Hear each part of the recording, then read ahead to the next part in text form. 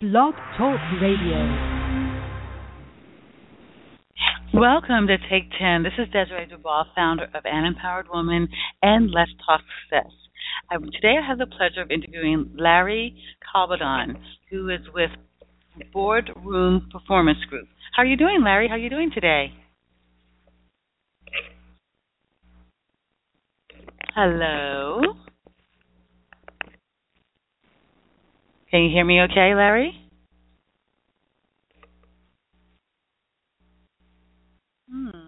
I don't hear you at all. So, good afternoon.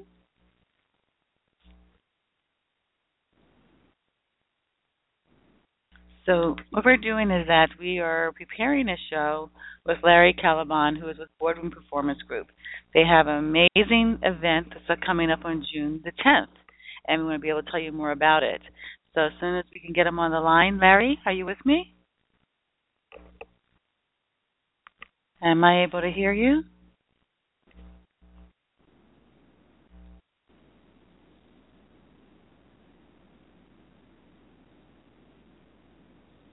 Hello?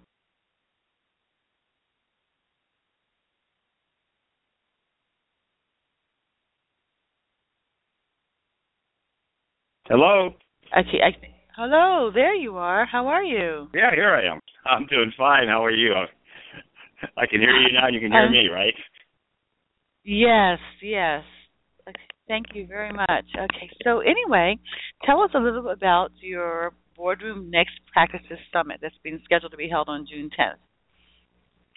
Yes, we're having a major board summit on June 10th at the Ford Design Center in Irvine. It'll be about 3/4 of a day through lunch, and we expect about 150 directors, C-level executives, investors, service providers to talk about how we can improve the performance in the boardroom and how we can migrate better talent, new talent into the boardroom.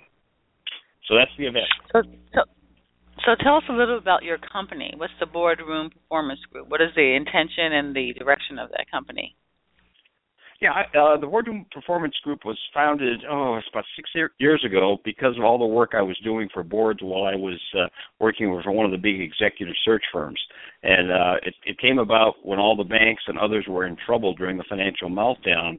The investors, regulators would ask me to go in and help the board and everybody in the boardroom improve performance in order to get out of a consent order or to get the investor funds that otherwise were going to be cut off.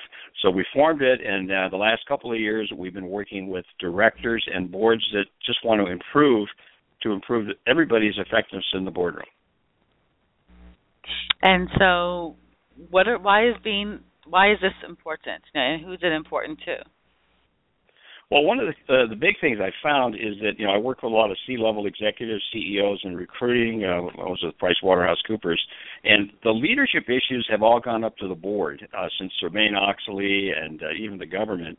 So what's happening is the boards have become extremely important in all aspects of our lives, from the PTA, church council, public companies, government commissions, and nonprofits. And so it's a group collaborative approach to creating value, and the boards really haven't been trained to do that. It's been mainly compliance or shareholder value. So this is really important if you're somebody in a local community that wants to be a director, if you're involved with a nonprofit, a church, a school, anything. So we're really emphasizing the importance of boards and the importance of getting effective directors on those boards. I like to say, this is for God, family, and country. It's not like the old days when the board was really a reflection of maybe an imperial CEO or an executive director who kind of brought his or her buddies into the room and they all had a good time. Now this is serious business because of the potential impact it could have in the community, in the nation, and the world. So there's a whole new field of helping people become effective directors, get on boards, evaluate boards, and make sure that the boards are handling all the money we're giving them, whether it's the government or nonprofit or a school, handling the money in a responsible way and reaching the mission. So then why would it be important for someone to participate in the board from that perspective? Well, I think, as Americans, I think we all know that we have a civil responsibility and duty to participate in helping make the community better. So when you look at that, and many of the people we deal with, they're on, 2 to 5 boards. It could be a for-profit, a non-profit, a university, a performing arts, Boy Scouts, Girl Scouts, and so forth. So it's important because if the board's operating, let's say, at 60% effectiveness, that means that the organization is operating probably at 60% effectiveness. So they can't perform their mission, they can't feed the homeless, they can't create value for employees. So it's huge that we get the right kind of people, not the old boy network, not people with a lot of self-interest.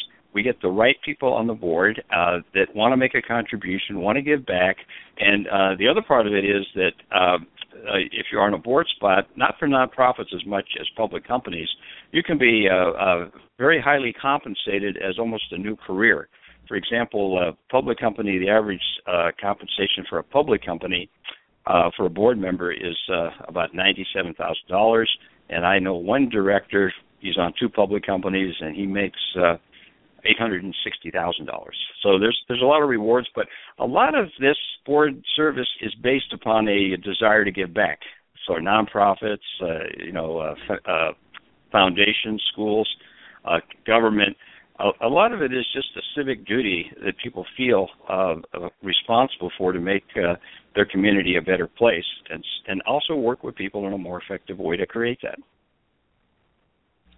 And so with those, someone that may be considering being on a board, especially the ones where you say they're compensated, in the high income bracket or 6 figures or more, what are some of the qualifications they would need to have to be considered for that, and what's the process for them to be, what should they initiate to be able to qualify for that? Yeah, I think I've heard there are about 15,000 public company boards, and obviously we've all heard about the Fortune 500, the 1,000, and for the high end, it's probably going to be in the Fortune 1,000. So what we're helping people look at is, well, I'm a C-level executive. I've been on nonprofit boards. How do I move to that next board? So we're telling them, well, here are the qualifications required. You need some personal integrity, how to work with people, some personal issues. You need some professional qualifications, maybe attorney, just a good citizen or technology. And then you need to learn how to be a director. And then what happens, you kind of get on that first nonprofit board, you get on a commission, you become an advisory board member where you don't get paid, and you learn how to become a board member. You meet other people, you go to some classes, you become more knowledgeable about the industry. And then what happens is you move up in the board, and then you'll get invited. And board membership is a situation where you're invited. So you need to be visible, you need to be prepared, and then if you're talented, you'll move up. So there's only a small number. I think there's 150,000 board spots, for the big public companies. So, but there are hundreds of thousands of board positions in the community, and you can start working your way up, and probably have a mixture of nonprofit, and other boards where you can give back, and then boards where you actually get paid. But in order to do that, you need to get prepared. You need to be well networked. You need to understand how a board works, and it's not that hard. And a lot of people we're dealing with are seeing boards as that next big career opportunity and an opportunity to give back. So we're providing a lot of the resources, educational, networking, access, and just an idea that this is possible for anybody. And so from an individual's point of view, besides the fact of giving back and besides the possibility of compensation, what else should they take in consideration as far as the reasons why they want to participate? And then the next question would be why they should create one for themselves and their businesses. Well, I think there are probably 2 answers to that, because when I talk to people, they're involved in some organization, or it could even be a business, where they just want to, they're frustrated with the fact that things aren't moving in the right direction, and they want to fix it. We Americans are great. We want to make things better. We want to improve, and we want to do those kind of things. So sometimes I want to get on that board and make some changes. I want to make an impact. The second thing, I think the second question you had was if you have your own business.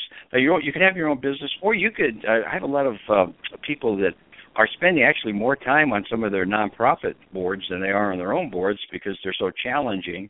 But for their own businesses, what we tell them is this.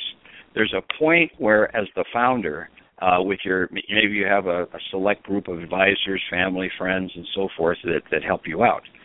But there's a point, and you can kind of feel it yourself when you feel you've hit the ceiling for what you can do and your current group or your mastermind can do. It could be that you need more contacts. It could mean that you need more capital, more technology, more strategy, international. So whatever it is, you are going to have to think about, well, who else can I bring aboard that's better than what I have now? And eventually, if it really does well, maybe I replace myself. So they bring in resources.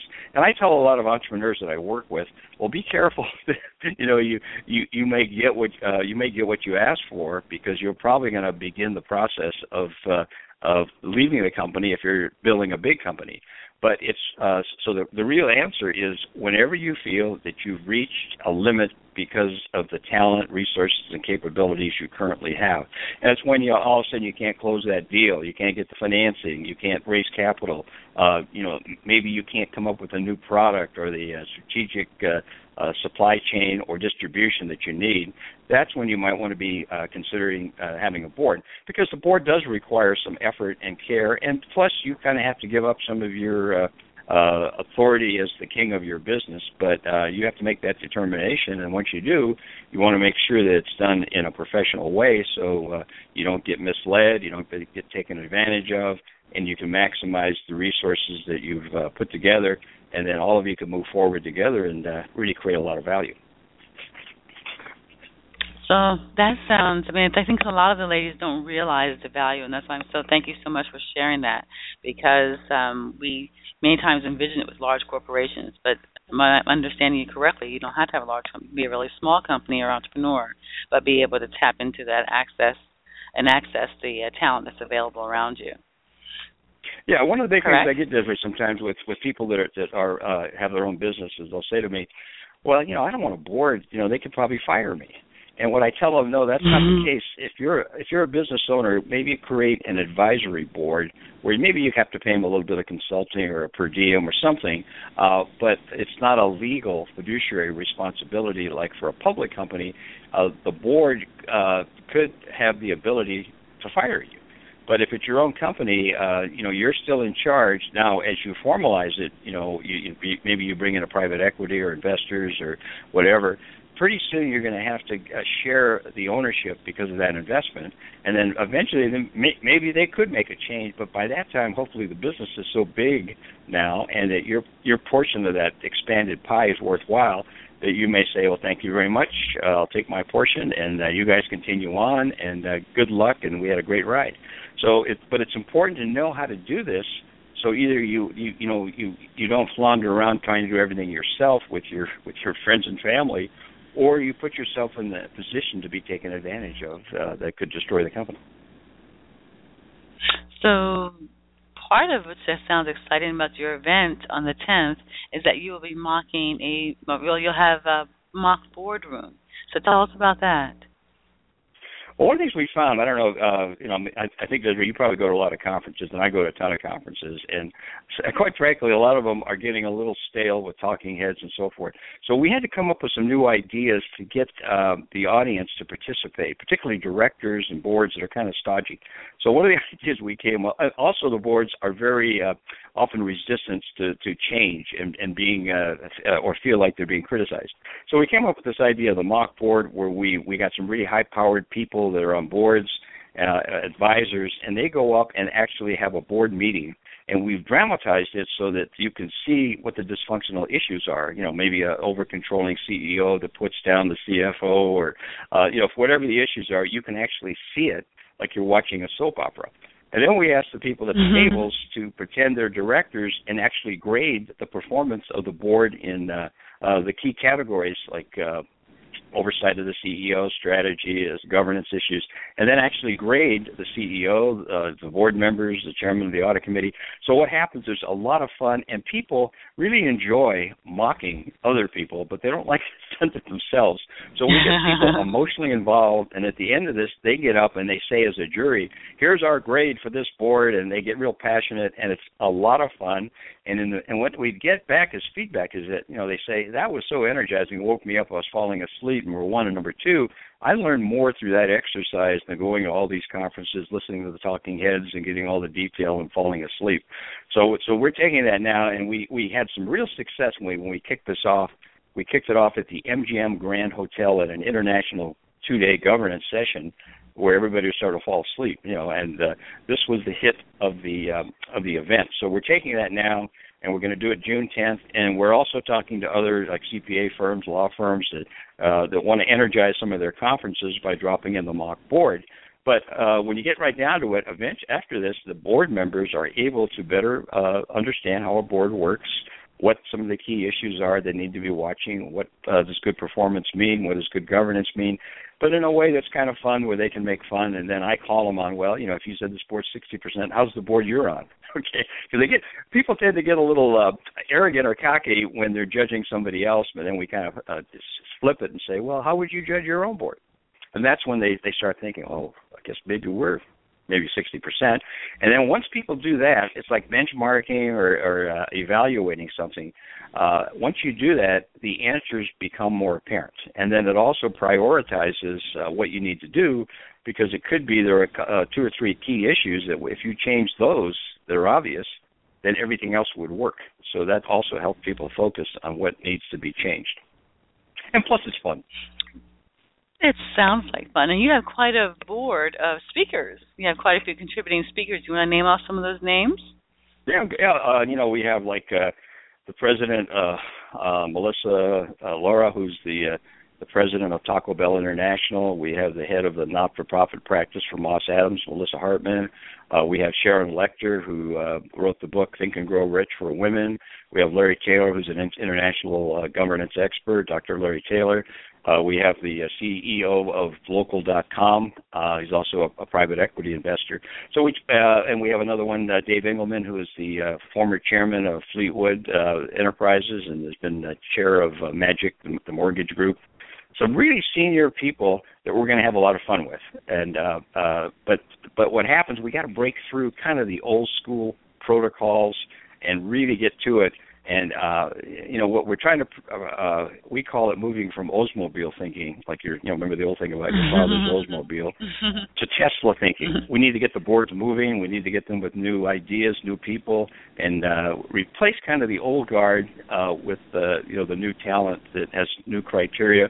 And one of the big criteria we're using for this is something we call the value creating board, where the board members have to figure out, well, what does that mean? And how do we create value not only for the shareholders, but for the employees, the customers, everybody, supply chain, the community.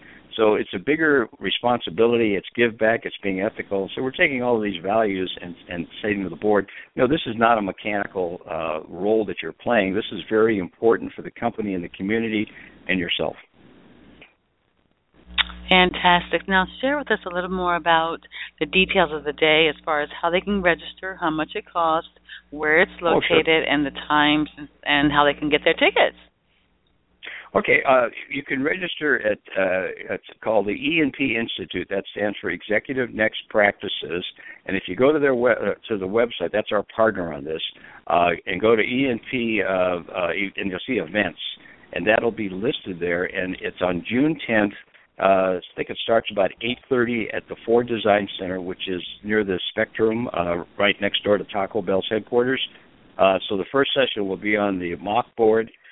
Then we're going through lunch. We're going to have another session 2, which will be the topic will be, are you ready for the next board opportunity? So as a former executive search person, is going to call somebody like it would be calling you, Desiree, and say, would you be interested in a board spot? Here's the qualifications. Would you mind if I interviewed you? So the second part, they're going to really be able to assess their own readiness for that next board position. The first part will be how to assess a board. And that should go through till about 2 or 2:30. We're also going to create a community under something called the Boardroom Performance Institute, so people can begin networking immediately to build their relationships in the governance community, whether they're aspiring director or somebody that's with a public company. The cost, like if it was just the morning, it would be, I think it was $85 and then $75 for the lunch, but we packaged this for the 3/4 of the day for $125 for both sessions, including a continental breakfast and lunch. And I don't think it's Taco Bell. I think we're having sandwiches or salads or something. But so that's the deal. And a lot of people are saying to us to go to these big, public company ones where they charge you $6,000 or $3,000. And we got people from Harvard. We're saying you don't have to go to Harvard. You can just come to Irvine and spend half a day with us and experience a case that doesn't require you to spend $8,000 to go back to Harvard. Wow. And what we're going to have is the combination of people. It's going to be C-level people, aspiring directors, established directors, so people who are interested in boards, being a director, knowing about this, and have some issues about, I want to improve this, I want to give back. So this is open to everybody. It's not one of those high elite things I go to once in a while. It's not that clubby, 5% group. This is everybody.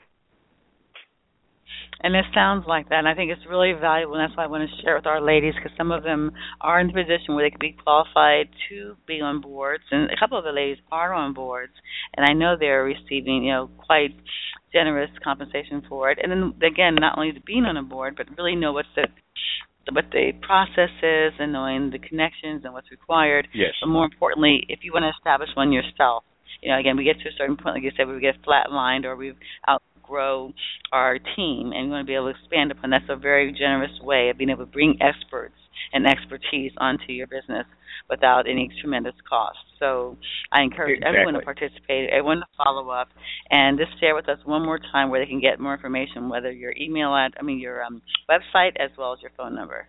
Sure. Well, if you want to hit me personally, my email is larry@boardroomperformancegroup.com, larry@boardroomperformancegroup.com, and the registration email is ENT Institute, or just EMP. That stands for Executive Next Practices. And if you look under events, that'll direct you directly to the June 10th event flyer, and under that there'll be a section to register. So just hit the registration, and you can do it online. Great. Well, thank you so much for sharing your time and expertise. I'm looking forward to being there and making all these connections and being able to expand my network as well as my net worth. And I thank you very much. And I want to thank our listeners for joining us today. You're welcome. I want to thank our listeners. If you want more information, feel free to contact An Empowered Woman at 818-865-8563, or feel free to visit us at anempoweredwoman.com. And until we meet again, stay empowered.